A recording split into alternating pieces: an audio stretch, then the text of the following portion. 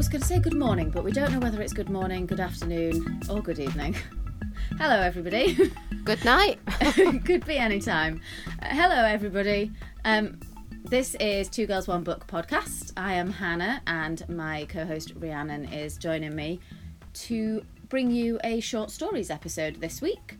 So this is where we talk about the books that we've read separately. Quick 5 minutes on each, just thoughts, brief thoughts and feelings, just to give you some recommendations or avoids in some cases.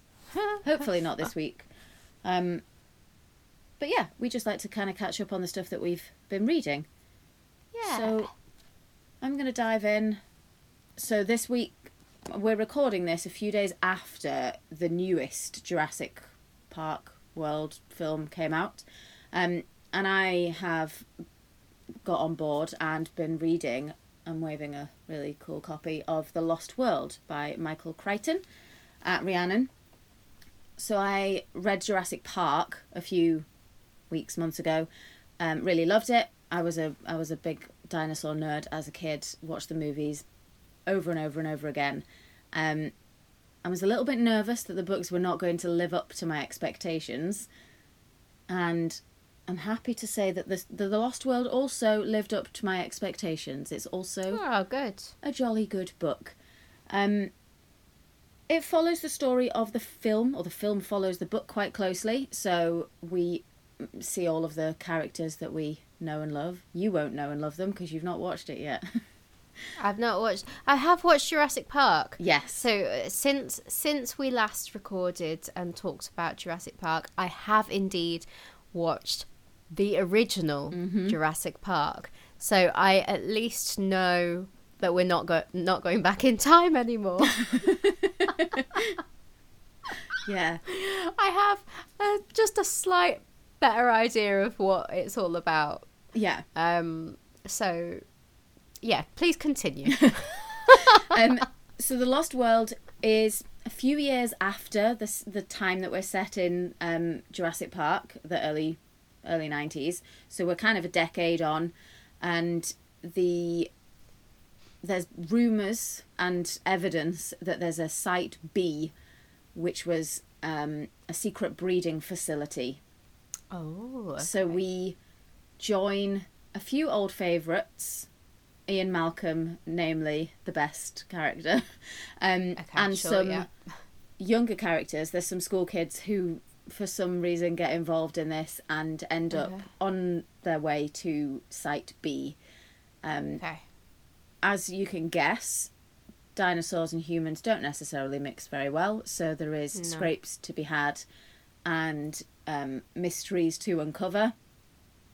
It's not really spoilery because it's 20-something years old, but obviously they all survive. The dinosaurs are contained in a certain way towards the end, but we meet a lot of the great dinosaur characters that we know and love. I actually maybe enjoyed this more than the first book because there was a little more element of wildness to the dinosaurs. They'd been left to their own devices on this island for a few more years and kind of created their own little ecosystem almost. So it was kind of like the difference between a zoo and a safari park. I see. And I enjoyed that. I did really like it. So yeah, I would recommend it if you're a fan of Jurassic Park, The Lost World. You won't be disappointed. It's an interesting little kind of sci-fi genre, I think, because it's not robots or anything like that, but it's DNA and science and so it's a strange one. I do feel like it fits into sci-fi, but in a strange way. Yeah, kind of abstract. Yeah, I'm definitely going to watch more. I've been told that the first one is the best one. Yes. So I'll just have to persevere through whatever comes next. But I want to know what all the fuss is about, and I really want to see the modern ones before I go to Universal Studios in October. So it is on my list of things to battle through. So yeah, we watched. Well, actually, I've not finished it, but we were watching The Mummy this week as well, because that's another Universal film that I needed to watch before I go back. Yeah. So I'm actually doing quite well at getting through some movies at the moment. But yeah, good. Okay, well, I'm glad you enjoyed it, and you've got a super pretty edition of it, haven't you? Well, technically, it's my son Nate's Folio Society edition, but I am, in inverted commas, looking after it for him on my shelves, which means I get to look at it and he doesn't. Okay, fair enough. I feel like maybe you appreciate it on the regular slightly more than him. Yeah, he's 12. He doesn't care. One day he'll care and he can have it back when he does. Okay, fair enough. Fair enough. Okay, right, well, I guess I'll leap into my first book, and that is This Lovely City by Louise Hare. I had never seen nor heard of this book until last year when Flo, our lovely friend Flo, sent me her copy of Circe and included this, 'cause she gives away all of her books. She's like an amazing little charity shop, just giving away her books. And so this arrived because I wrote on her review that, that sounds like it would be up my street. And she was like, yes, it would be up your street. Have it. So it sat on my shelf for quite a long time, and I started to feel really bad about not having read it. So I saw Patty, our other friend, review it, which reminded me that I must read it. So I did read it. And it was good. It's a historical fiction. So this is kind of like my old bread and butter. I've not really read much of it recently, but I've got two to talk about now. This is post-war London it's set in. And I'll just read a little bit of it from the back. So jazz musician Laurie Matthews has answered England's call for help. Fresh off the Empire Windrush, he's taken a tiny room in South London lodgings and fallen in love with Evie, the girl next door. So it's a love story with a lot of racial tension at the heart of it. It also has a bit of a murder mystery element to it, because very early on in the book, Laurie is unfortunate enough to be in the wrong place at the wrong time when a baby's body is discovered in the park, in the reeds in the pond in the park, and he becomes a person of interest in the inquiry, shall we say. And yeah, there's a lot of finger pointing at the black community, the new black community that's being established in London at that time. It was a really, really interesting read. I found it to be a good page turner, nice and easy to read, despite the pretty heavy topics really that it's surrounding. Laurie was a very likable character, really, really nice guy. So you really, really were rooting for him the whole time. Yeah. So yeah, I really enjoyed it. It was a atmospheric read. Post-war isn't really an era I've read loads about as well, so that was quite interesting aspect to it. I would read more from the author. I thought it was really well written, well thought out, really endearing characters, and yeah, a lot of interesting points made. So yeah, I would recommend it, and I'm glad that Flo forced it upon me. So yeah. So that was my first historical fiction, and my next one was another long-standing book on my to be read shelf. I bought this right the beginning of when we started our Bookstagram. It was the first order that I made from Waterstones online once we'd started our Bookstagram, because I just thought it sounded like something that I would love, because it's a historical fiction mystery. Right. Kind of, I guess, similar sort of vibes to that. But this is Daughters of Night by Laura Shepherd Robinson. It's a big book, which I think is why I was putting it off. But it's essentially the story of... Well, the Daughters of Night refers to the prostitutes of London. So it's set in London again, but in 1782. And Caro Corsham is a sort of well-to-do lady who, again, wrong place, wrong time. She comes across a lady that she does know, who is fatally wounded, and she dies in Caro's arms. And right. So she isn't who she says she was, the lady that dies.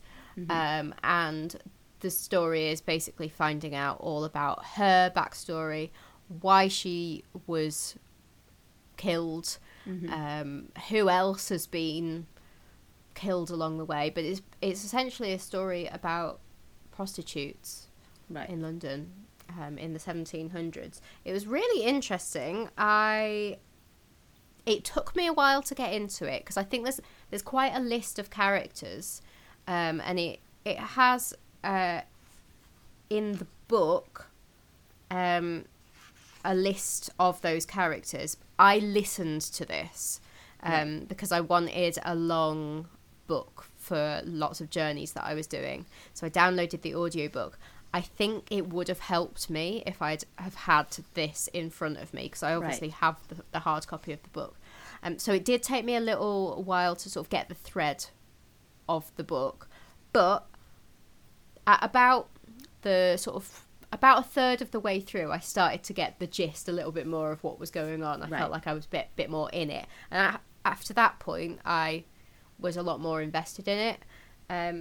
So I think at the beginning I was also wondering, because there's a book before this, which I think the central character is the husband of Caro, the central character of this book. Okay. So I was wondering whether there was crossover of characters. I don't know. Right. But I'd be interested to read that one to see if anything is a crossover other than him, who doesn't feature in this book, but he is mentioned.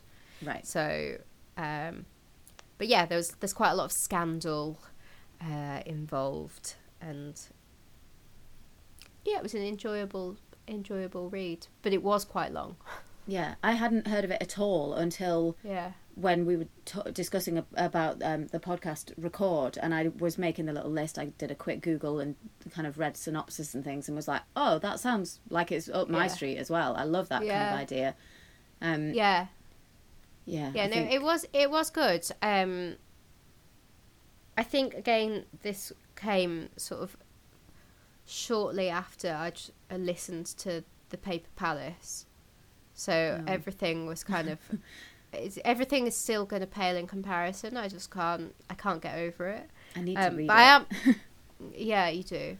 But I did enjoy it. I did really enjoy it, and I liked her writing, and I would read more from her. It's definitely the kind of book that I would have picked up 10 years ago and really enjoyed it, and I'm still enjoying it now. Right. I think I've just got a lot more. I think I've got a lot more broader tastes now, because I've tried out a few more things since joining Bookstagram and doing this podcast. So it's not necessarily the thing that I would go to pick up now, but I did enjoy it for sure. Nice. Well, from a very big book to quite a little book, my next one is called The Graveyard of Gwenna Luna. It's by an author called Gunther Premig, and some of you may remember me talking about the first in this series, which was the Dreams of Gwenna Luna. This is the second one, and I was gifted this by the author, who contacted me after they'd seen my review of the first one, asked if I wanted a copy of this. I'm very pleased that they sent it to me. I actually enjoyed this one even more than the first one. Okay, cool. So it's set out in a similar way. It's 6 short stories, but told with a kind of narrative thread winding through them. So cool. The short stories are dreams that the main character Gwenna has. So we'll have a little bit of a kind of interaction with Gwenna, and then she'll tell us a dream, which is a standalone short story on its own. So this one, with it being a sequel, we're learning a little bit more about Gwenna as a character herself in those moments in between. She's travelled in search of who she is, what her powers in inverted commas are, where she comes from, and she's trying to harness really what all of this means, what her dreams mean, what she can do with them, basically. So I think having that little deeper connection with Gwenna as a character really helped me to enjoy this one a little bit more. They're all little spooky stories, but not particularly like scary, gory. They're more kind of almost like folk horror stories. So they're kind of, I think in my review, if I didn't write it, I definitely thought it. They reminded me of like campfire stories that you might have told at like brownies or guides if you were on a camp. So yeah, it was just, it's 130 pages start to finish. It's kind of a big, almost like a graphic novel sized page. Yeah. And there's really interesting artwork. I'm just going to flick through and see. So the titles of the short stories themselves, there's The Thing in the Box, The Troubled Room, Those Who Speak to the Dead. They're just those kind of fun campfire ghost stories that help her learn a little bit more as well. And yeah, I think I raved about it when I read the first one. This idea of having a short story collection but framed in a different way. Which was it Paradise Block by Alice Ash? Yeah. Where there was a connection between all of the short stories. Yeah. I'm really, really into that. I really enjoy it. And the idea of, I've been in a bit of a reading slump and not being able to kind of pick stuff up and really focus on it. Short stories have absolutely saved my life with that, to just really quickly be able to start, finish, put it to one side and go, that's done. I don't know why people haven't raved about it more, or I haven't seen it at all. It is a cool looking little book as well. Yeah, I think Alex got me the first one for Christmas, and I think it was one that I'd seen on like a Facebook advert or something, and I went, oh, that looks really interesting. I just wanted it on the shelf more than anything, and actually was really surprised that it's at this really sweet little treat of folky campfire spooks. Nice. Cool. Right, well, I've got a few to talk about in a row now. So, because I, like Hannah, I keep saying that I'm in a reading slump. I'm really not, because I keep powering through quite a lot of books, but there's a reason for it. Like, I've been choosing the books that I've been reading carefully. I've been interspersing like the chunky reads, like Daughters of Night that I've just talked about, with a lot more easy reading, because that's the only way I think I've been able to digest anything. So the next 3 that I'm going to talk about are by Bookstagram heavy hitter authors.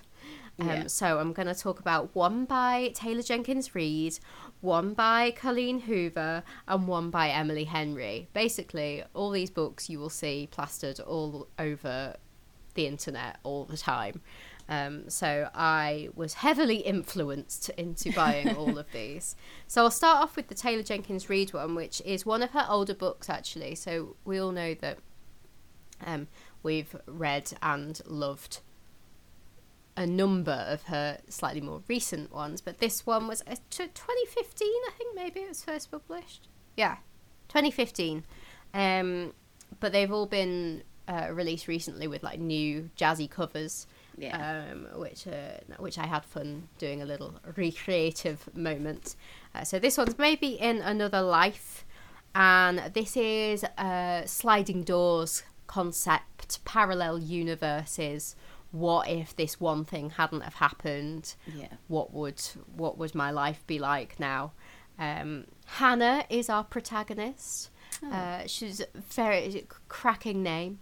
And yeah, she's a really likeable protagonist. 29 years old, has been a bit of a little bit aimless, hasn't really settled down, doesn't really know what she's doing with her life.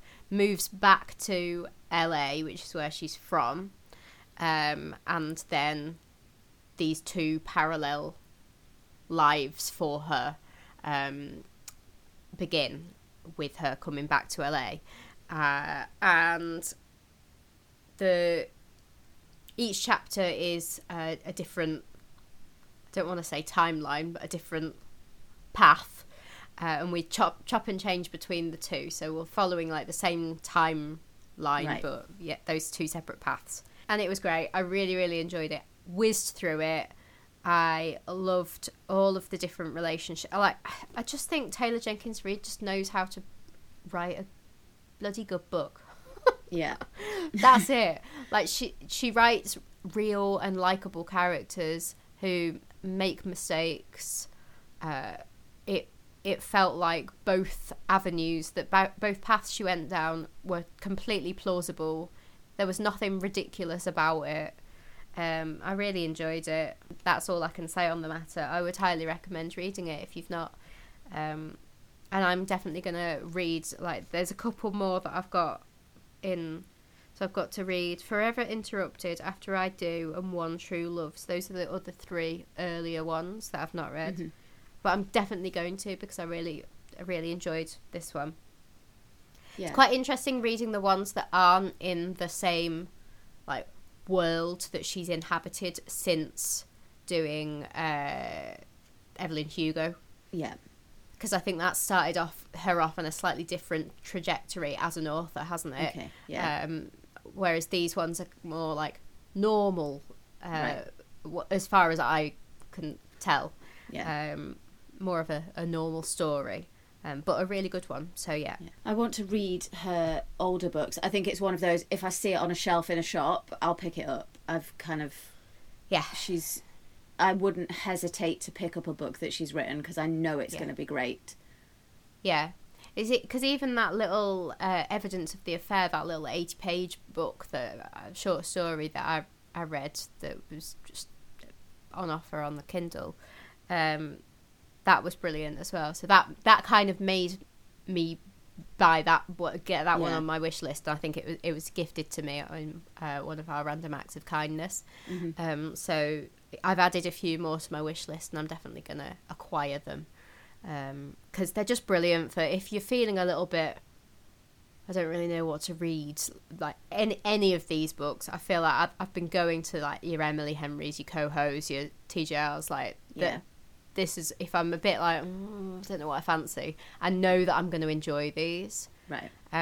So on to my next one, which is Verity. So these are all sort of, I guess they fall into chick lit category. Coho is very much a romance author who dabbles in some pretty serious other stuff. So this is this is more of a, I would say this is more of a thriller than anything else.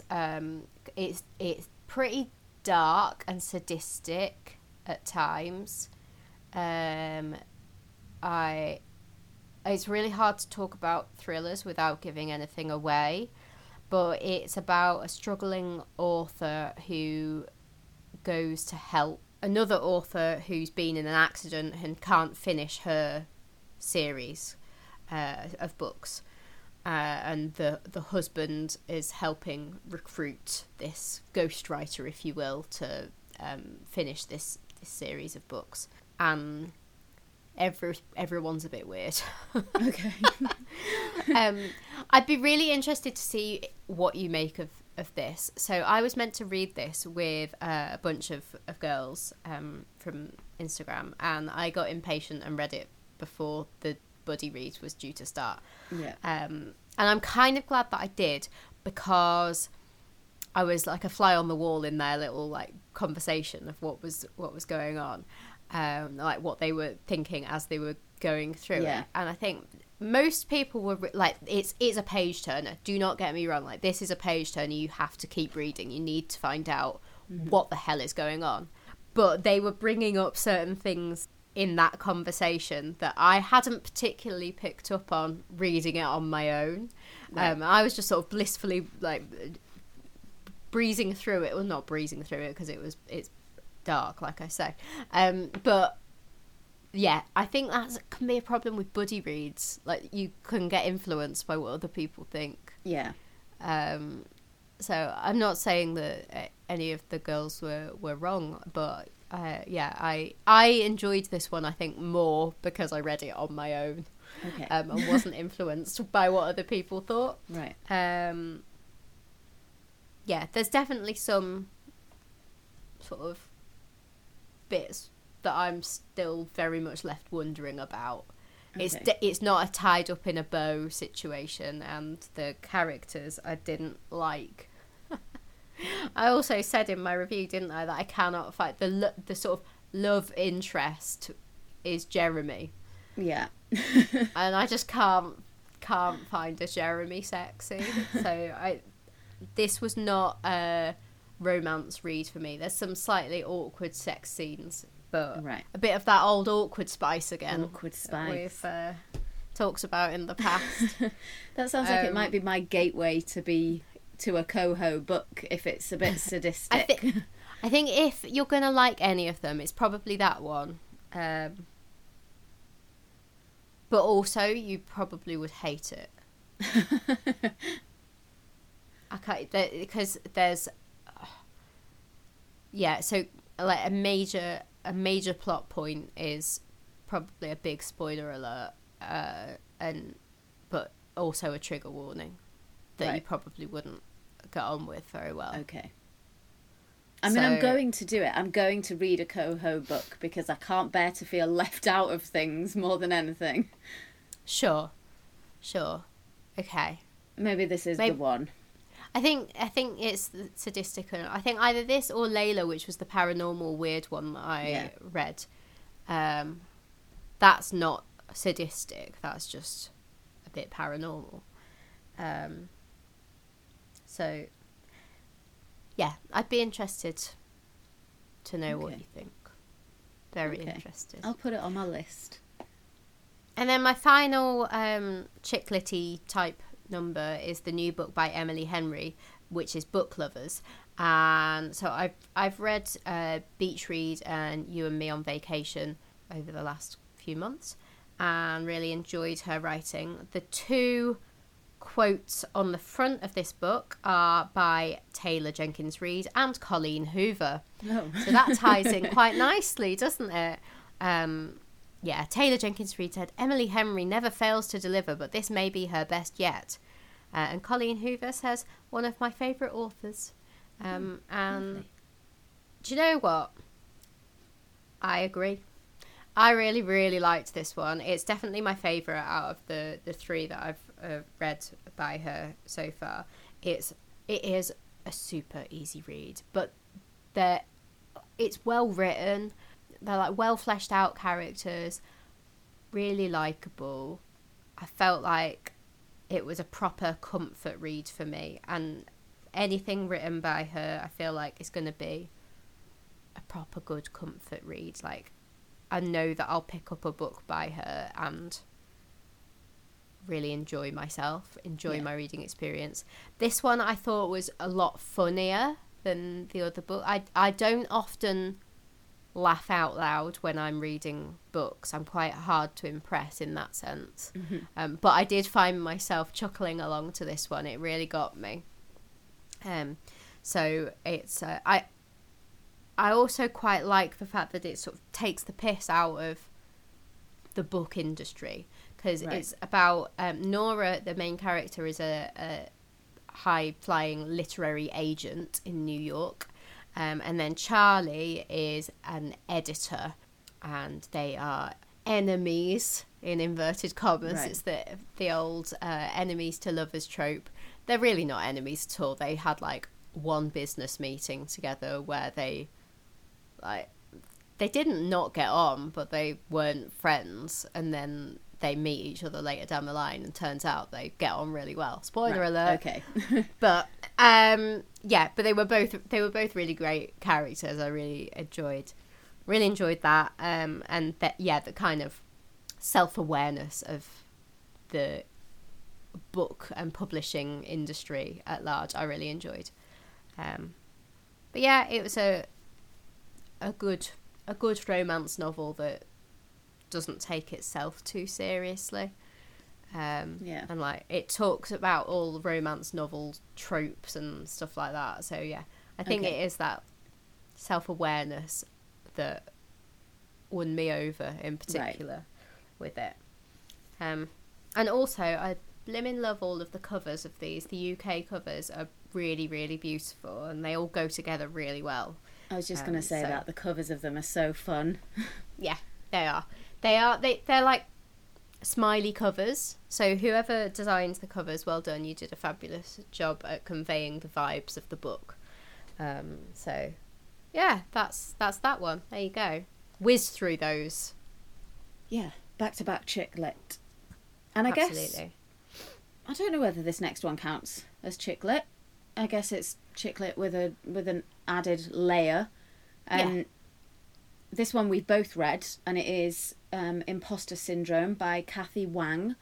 We were gifted this by Verve Books, I think it was. We were, yeah. And it is chick lit / mystery thriller, women in tech satire. Kind of satire, yeah. Everything, basically, all in a little bright orange book. So yeah, Julia Lerner is one of the main characters. She's the COO of Tangerine, which is it's not a very thinly veiled. It's a Silicon Valley company, which potentially may well have similarities to another fruit named company. Potentially. She's also a Russian spy. She is, yeah. Already we've got a little bit of danger and maybe a little bit of current affairs, I guess. Yeah. I don't know. I know. I did feel a little bit weirdly awkward about that, but... Yeah, me too. What can you do? But so she uses her position within this massive Silicon Valley company to funnel information back to Russia's intelligence agency. There is, of course, for every baddie, there is a goodie, and Alice Liu is I guess, she's not really the protagonist. I would have said that Julia was the protagonist. Yeah.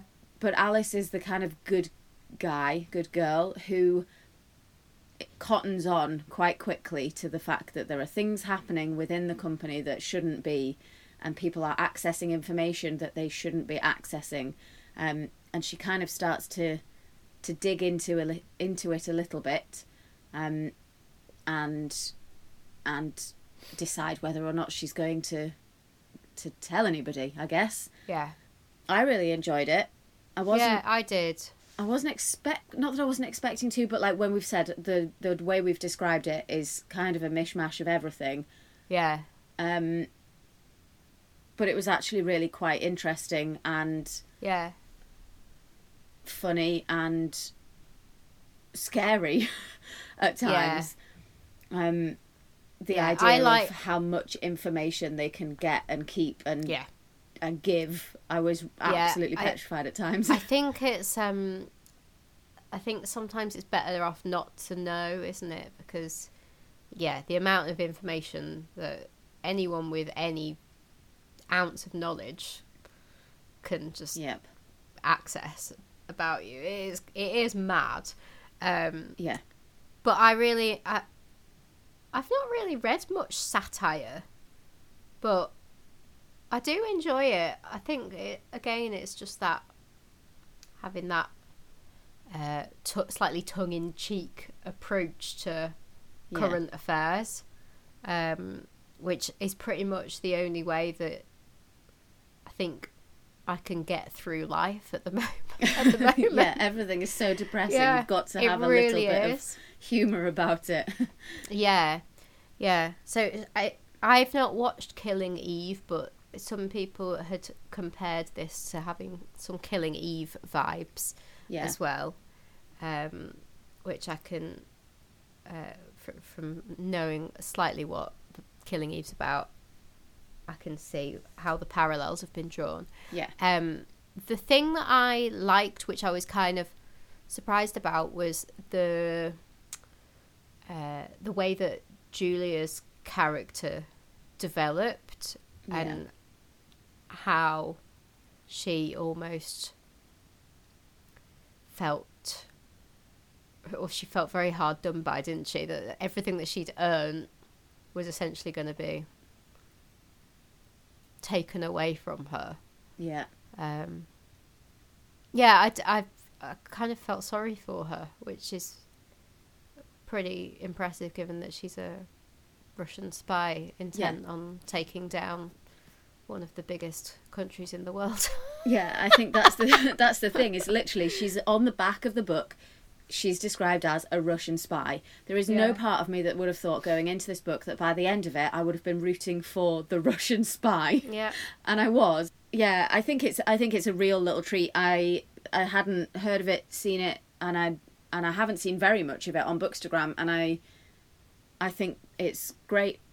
Yeah, I really enjoyed it as well. I think if you're tech averse, then maybe you'd find it a bit boring, but I really enjoy anything like social network-esque and that kind of thing. I find it scary but fascinating, and I want to know more, but I also don't want to know.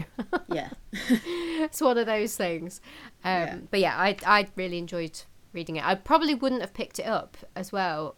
So I'm really glad that they sent it, and I would encourage more people to pick it up. If you see it, because I thought it was well written and enjoyed an enjoyable little romp. Yeah, there's interesting themes of like women in the workplace as well, which I thought was interesting.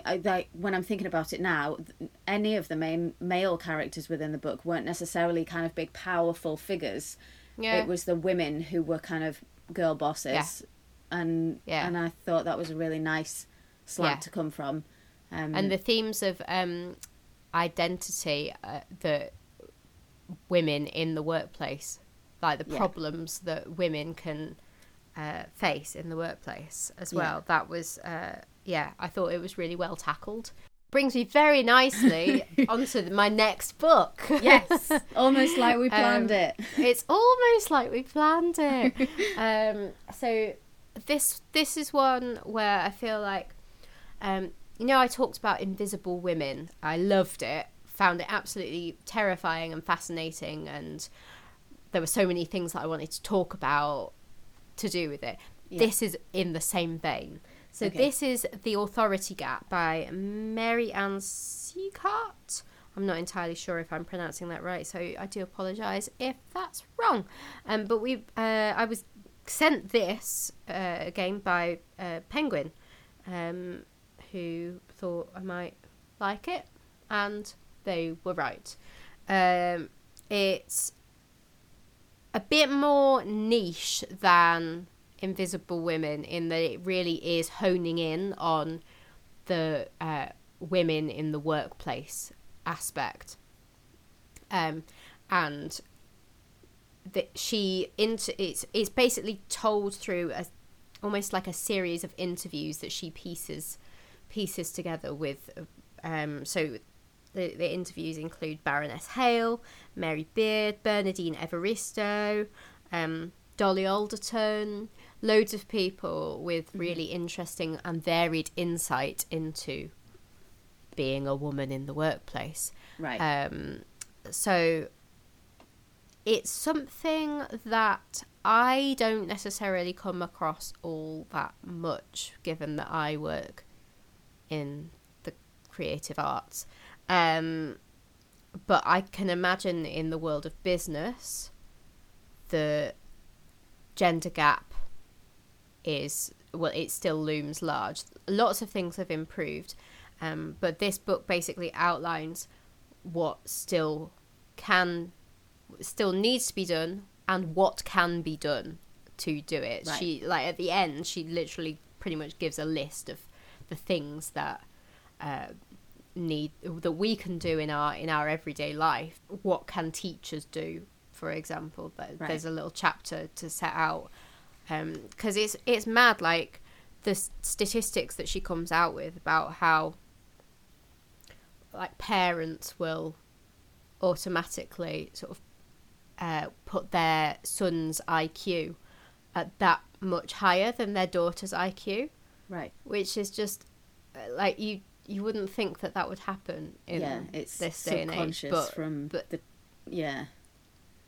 Yeah. So there was so much stuff that I hadn't thought of. It was just so well researched. I think that was the thing that I took away from it, was that I had learned a lot of facts that can't that can't be argued with. You know, like, it's one of those where she sets out her manifesto, if you will, and then says, like, these are the things. It was also quite funny. So it, despite it being, like, really fact heavy, she says it with an amount of levity and also a realism as well. Like, she knows that it's not going to change overnight. So yeah, it was really well written. I think if you liked Invisible Women, you will also like this. It's just a slightly different avenue, and it hones in on, like, the that particular branch of gender dynamics. It was great, really interesting, and I'm very glad that they sent it over. So thanks, guys. Nice. It sounds really interesting. I am definitely going to pick up a copy of it, because I love facts and all of those things. There was a lot of facts. Okay, so my last one, and the last one for this episode, is another non-fiction book. Another one which was gifted to both of us. Rhiannon hasn't got round to reading it yet, but I can give her a little heads up now. Yes. This is The Sunny Nihilist by Wendy Syfret, Syfret. And it is How a Meaningless Life Can Make You Truly Happy. So I guess it's self-help adjacent, this one, but also a little look into the concept of nihilism and how it's been a previously kind of viewed as depressing view on life, and how actually in this day and age of all of the doom and gloom that we have everywhere around us, that attaching a little bit less meaning to things might actually be a bit freeing. And it's a concept, not that I hadn't ever considered before, but I think I hadn't ever been able to put words to it, and she does it very well. So it's a short little book, less than 170 pages, not super short chapters, but easy to read. It's not very fact heavy. It's more of an exploration and a kind of almost a discussion. So she basically, it says on the back, in an era defined by stress and selfishness, embracing the void can offer sweet relief. It's a balm for the soul of burnt-out millennials, which I definitely connected with that aspect of it. Sure. One of the chapters particularly talks about workplace stress, and the meaning that people of our generation have kind of been conditioned to put upon work and what we do for those 8, 10, 12 hours of the day. She talks a lot about how people of the generations before us, we're both in our early 30s, so I guess we class as millennials. The people of our parents' generations, the idea of what is the meaning of life seemed to be a little bit more straightforward, and certainly easier to achieve those goals of buy a house, get a mortgage, get a degree and go to work for that degree. There seems to be almost too much choice, too many options, and too much meaning placed upon all of those things, to the point that people of our generation kind of just can't make any of those choices sometimes. It was a really interesting read, particularly I think it was maybe written during or just after the pandemic, kind of proper, that big lockdown. Okay. Yeah. In which there did seem to be that shift in what people found meaning in. Yeah. The people who had previously spent an hour and a half on a commute to a job where they worked for maybe not so much appreciation, to come back home to be too tired to do anything they actually enjoyed. Suddenly having all of this time to put their energy into other more meaningful things. Sure.